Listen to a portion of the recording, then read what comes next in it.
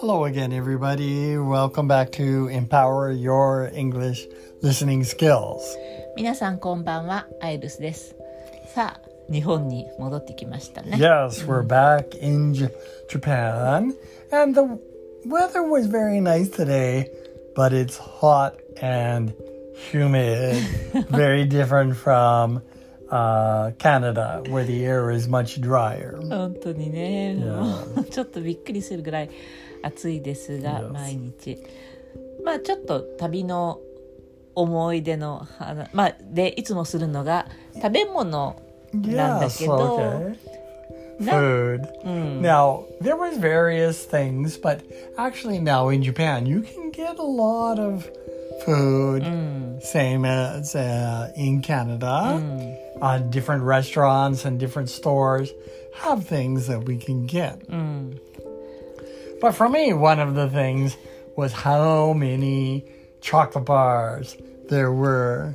And many of them I haven't eaten for a long, long time. And so I, of course, had to buy a few different kinds to try. そうだね、日本にはちょっとないような種類のチョコレートバーがね、たくさんあって。Yes. I mean, we can get chocolate bars here. The chocolate bar that stands out in Japan is Kit Kat. And Kit Kat sounds like the meaning of the Japanese words that sound like it are, you surely will succeed. And so it became very popular. But the difference from... キットカツってやつね。Yes, you'll surely win. And so it's common to give Kit Kat before an exam. But in Japan, there's so many unusual and interesting flavors of Kit Kat. Yes, much more than in North America. But in North America, there are many, many, many kinds of chocolate bars. And so I, of course, had to try a few from my childhood. 何種類今回ので何種類かな ?6 種類 Yeah, I think we bought about 6 different kinds. そうそう。We didn't eat them all right away. We are much wiser than when we were kids. But we were able to bring a few back to Japan to enjoy in the next few weeks. チョコレートバーだけど、こうパリパリしたキャラメルが入ってたりとか、なんかピーナッツ、キャラメル、ピーナッツ、チョコレートの組み合わせだね、基本的に。でもなんか食感がみんな違って美味しいよね。Yeah, there's very many. Now, I remember, because I'm so old, I remember buying chocolate bars as a child for 10 cents for one chocolate bar. And in my neighborhood, we had such a big shock when chocolate bars price went up to 25 cents a chocolate bar. We thought the world would end. And so we were all trying to understand the economics. How could chocolate bars be 25 cents? Now, 日本で言うと、だから10円が25円になったぐらいの話よね。Now it's much more. 今回買ったのは2ドル、3ドルぐらいしたよ、1個。Yes, so that was my first experience of inflation. And so chocolate bars were very important in my education. But that was fun. What about you? What Canadian food do you like? 私がね、やっぱり美味しいなと思ったのはベーグル。Bagels.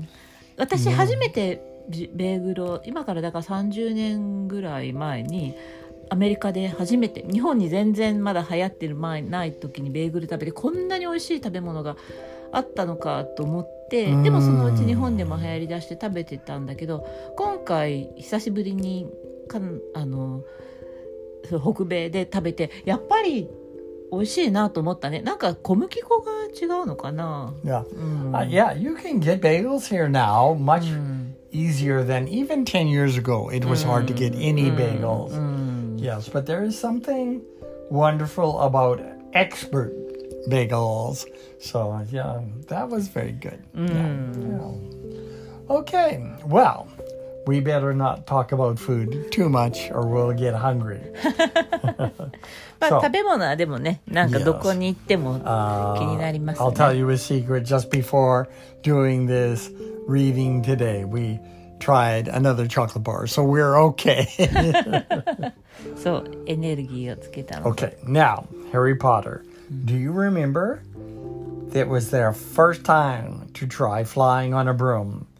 And when the teacher, Neville, hurt himself, and the teacher had to take him to the hospital wing. While he was gone, Malfoy found Neville's remembrall, a ball to help him remember things. And he got on his broom and started flying towards the forest, and he was going to throw it away. So Harry got angry, got on the broom, even though he'd never flown on a broom before, and went flying right after Malfoy. And Malfoy got scared and decided to throw that ball as far as he could. And Harry went into a deep dive, and just before he reached the ground, he caught the ball, rolled off his broom, and stood up with the ball in his hands. And then Professor McGonagall came. Now remember, the Professor Hooch of the broom flying lessons had told them if anyone gets on a broom while she's gone, they will be kicked out of Hogwarts. So let's start again. Harry Potter. His heart sank faster than he just dived. Professor McGonagall was running toward them. He got to his feet, trembling. So his whole body was shaking, probably afraid of Professor McGonagall. Never in all my time at Hogwarts. Professor McGonagall was almost speechless with shock, and her glasses flashed furiously. How dare you? Might have broken your neck. It wasn't his fault, Potter. It wasn't... What did I say? Professor. It wasn't his fault, Professor. Be quiet, Miss Patel. But Malfoy, that's enough, Mr. Weasley. Potter, follow me now. Harry caught sight of Malfoy, Crabbe, and Goyle's triumphant faces as he left, walking numbly in Professor McGonagall's wake as she strode toward the castle. Now there's a few words I want to explain. Numb or numbly is if your hands get very cold, they might feel numb. You don't have feeling in them. So walking numbly means he's so shocked or scared of the teacher that he doesn't even know what he's feeling. 麻痺するってことだね。Walking in the wake of Professor McGonagall, when a boat is going through the water, the wake is the waves that are right behind the boat. And so she is walking so fast and powerfully that he's just following along behind her. Okay. He was going to be expelled. He just knew it. Expelled is the special word for schools. It means you have to leave the school. 退学させられるってことだね。He wanted to say something to defend himself. But there seemed to be something wrong with his voice. Professor McGonagall was sweeping along without even looking at him. He had to jog to keep up. Now he'd done it. He hadn't even lasted 2 weeks. He'd be packing his bags in 10 minutes. What would the Dursleys say when he turned up on the doorstep? Up the front steps, up the marble staircase inside, and still Professor McGonagall didn't say a word to him. She wrenched open doors and marched along corridors with Harry trotting miserably behind her. Maybe she was taking him to Dumbledore. He thought of Hagrid, expelled but allowed to stay on as gamekeeper. Perhaps he could be Hagrid's assistant. His stomach twisted as he imagined it, watching Ron and the others become wizards while he stumped around the grounds carrying Hagrid's bag. Professor McGonagall stopped outside a classroom. She opened the door and poked her head inside. "Excuse me, Professor Flitwick, could I borrow wood for a moment?" Wood? Thought Harry, bewildered. Was wood a cane she was going to use on him? But wood turned out to be a person. A burly, that means kind of big and strong-looking, a burly fifth-year boy who came out of Flitwick's class looking confused. "Follow me, you two," said Professor McGonagall, and they marched on up the corridor, Wood looking curiously at Harry. "In here." Professor McGonagall pointed them into a classroom that was empty except for Peeves, who was busy writing rude words on the blackboard. "Out, Peeves," she barked. Peeves threw the chalk into a bin, which clanged loudly, and he swooped out, cursing. Professor McGonagall slammed the door behind him and turned to face the two boys. "Potter, this is Oliver Wood. Wood, I found you a seeker." Wood's expression changed from puzzlement to delight. "Are you serious, Professor?"